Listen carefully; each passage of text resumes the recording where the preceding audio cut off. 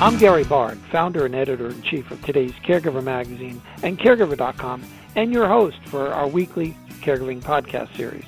In this podcast, we will introduce you to many of the leading caregiving thought leaders, authors, experts, and even caregivers with famous faces who have graced the covers of our magazine.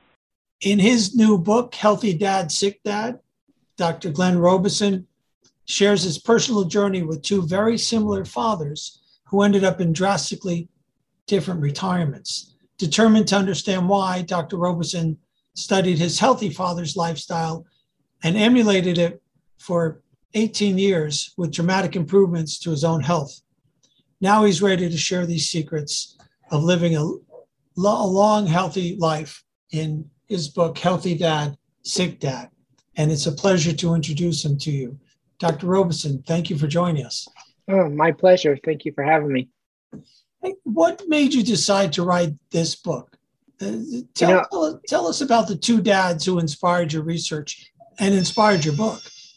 Okay. So what inspired me to write the book is over a course of many years, I was applying these principles that I actually have in the book, and I was seeing the effects it was having on patients.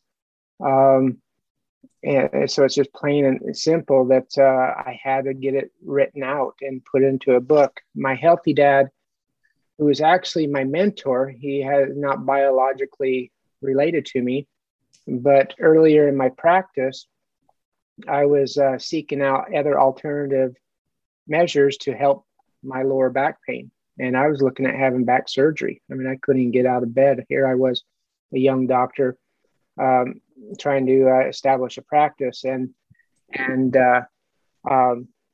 but I was so stiff, I was so sore and in pain. And so somebody told me about this guy that could help without any injections and any surgeries. And so I searched him out. He was able to help me. And so that started the process. And I could expand on many avenues on that, but I'll keep it simple. But he's definitely helped me. My sick dad is actually my biological father, who happened to pass away last year when I was finalizing the book for edit. So I was able to see two men in my life that I really idled, I really looked up to. And they had two different courses. I mean, my healthy dad is still, he works probably 16 hours in his yard and his garden, and he's retired now, but he can outwork me. And unfortunately, my sick dad, who was a healthy, robust farmer, when he got retired to his recliner, he never got out of there. What do you mean by chemistry is an assault on biology? Chemistry is chemicals. Biology is the body cells. So anything you take into your body that is not incongruent or not in alignment with your immune system, meaning the body's natural way of producing good bacteria, the foods that we're actually eating is assaulting our body in a way.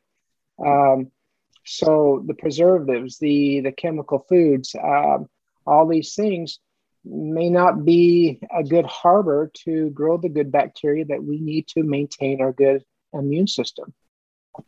Well, how do we know what to eat every day?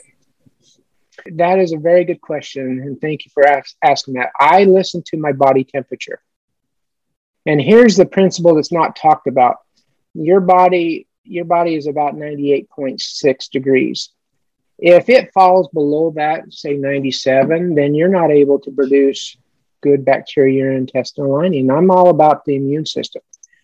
So if you're weak, tired, and cold, there's a chapter in there called the yin-yang principle, the law of oppositions, I call it. And so if you're cold, weak, and tired, you're not able to produce the good bacteria. And so how I gauge my eating is by the foods I choose to eat is by how I feel. If I'm hot, I'm going to eat something cold. And if I'm cold, I eat something hot. What are some other techniques that you can share with us? The other thing I really emphasize is the quality of our foods, air, and water. And so, for instance, the quality of our food should be organic, should be as closest to nature as possible. Because if you don't, then you're getting all these little chemicals in it. The biggest chemical out there right now is Roundup. There's a lengthy discussion in the book. I talk about that. Water, there's a big discussion on water. What's the best type of water?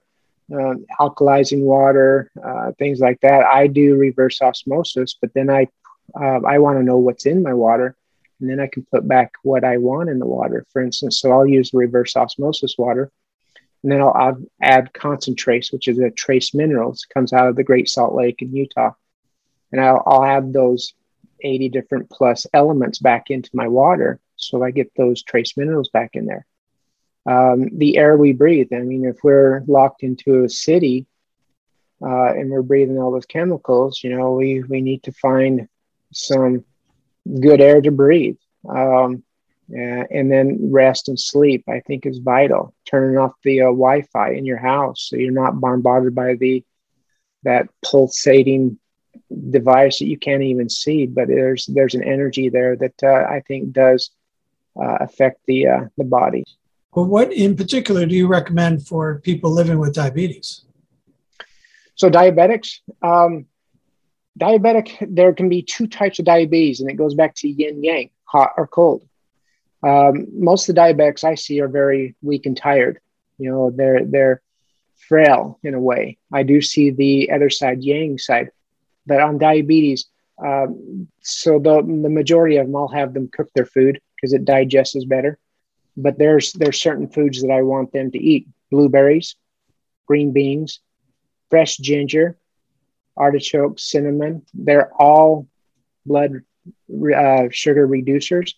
You have to be very, very careful on the fresh ginger when they grate it. And you can put it on a salad or make a tea because it acts just like insulin. It will lower your blood sugar very fast.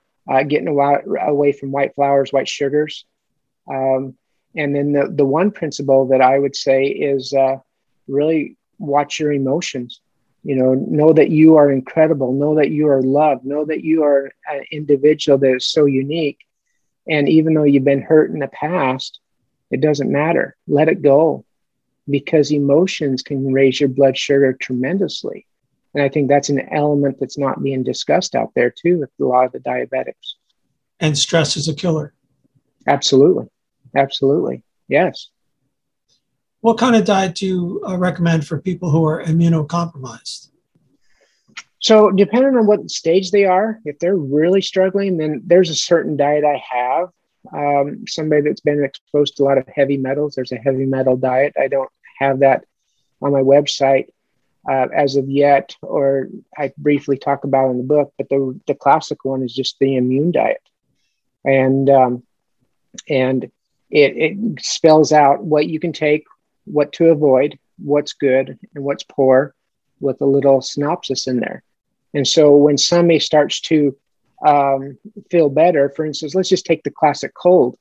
What I would do is get people on chicken broth soup without the chicken and without the brown rice in there until they really get kind of stable. And then you, in a couple of days, throw the brown rice in there.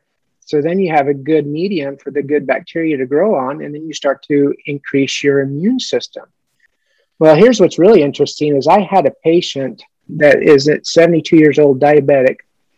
She got the book, and I mentioned to her, I mentioned this one comment. I says, I don't think I'll ever be able to recoup the money that I spent in putting this book together, but that doesn't matter to me because I just want the message out there. She told me, she says, Dr. Robison, she says, you'll never know the impact of this book. It has already changed 3 generations. I'm diabetic, my daughter's diabetic, and her 3-year-old daughter has changed. I go, what do you mean? She says, well, I'm applying the principles. My diabetes is doing better. My daughter is applying the principles that she's telling her doctor about it. And her 3-year-old daughter is now wanting apples and telling her mom, no, we can't eat that. So it's how you start off. 2 months, yeah, I've already changed 3 generations, that book has.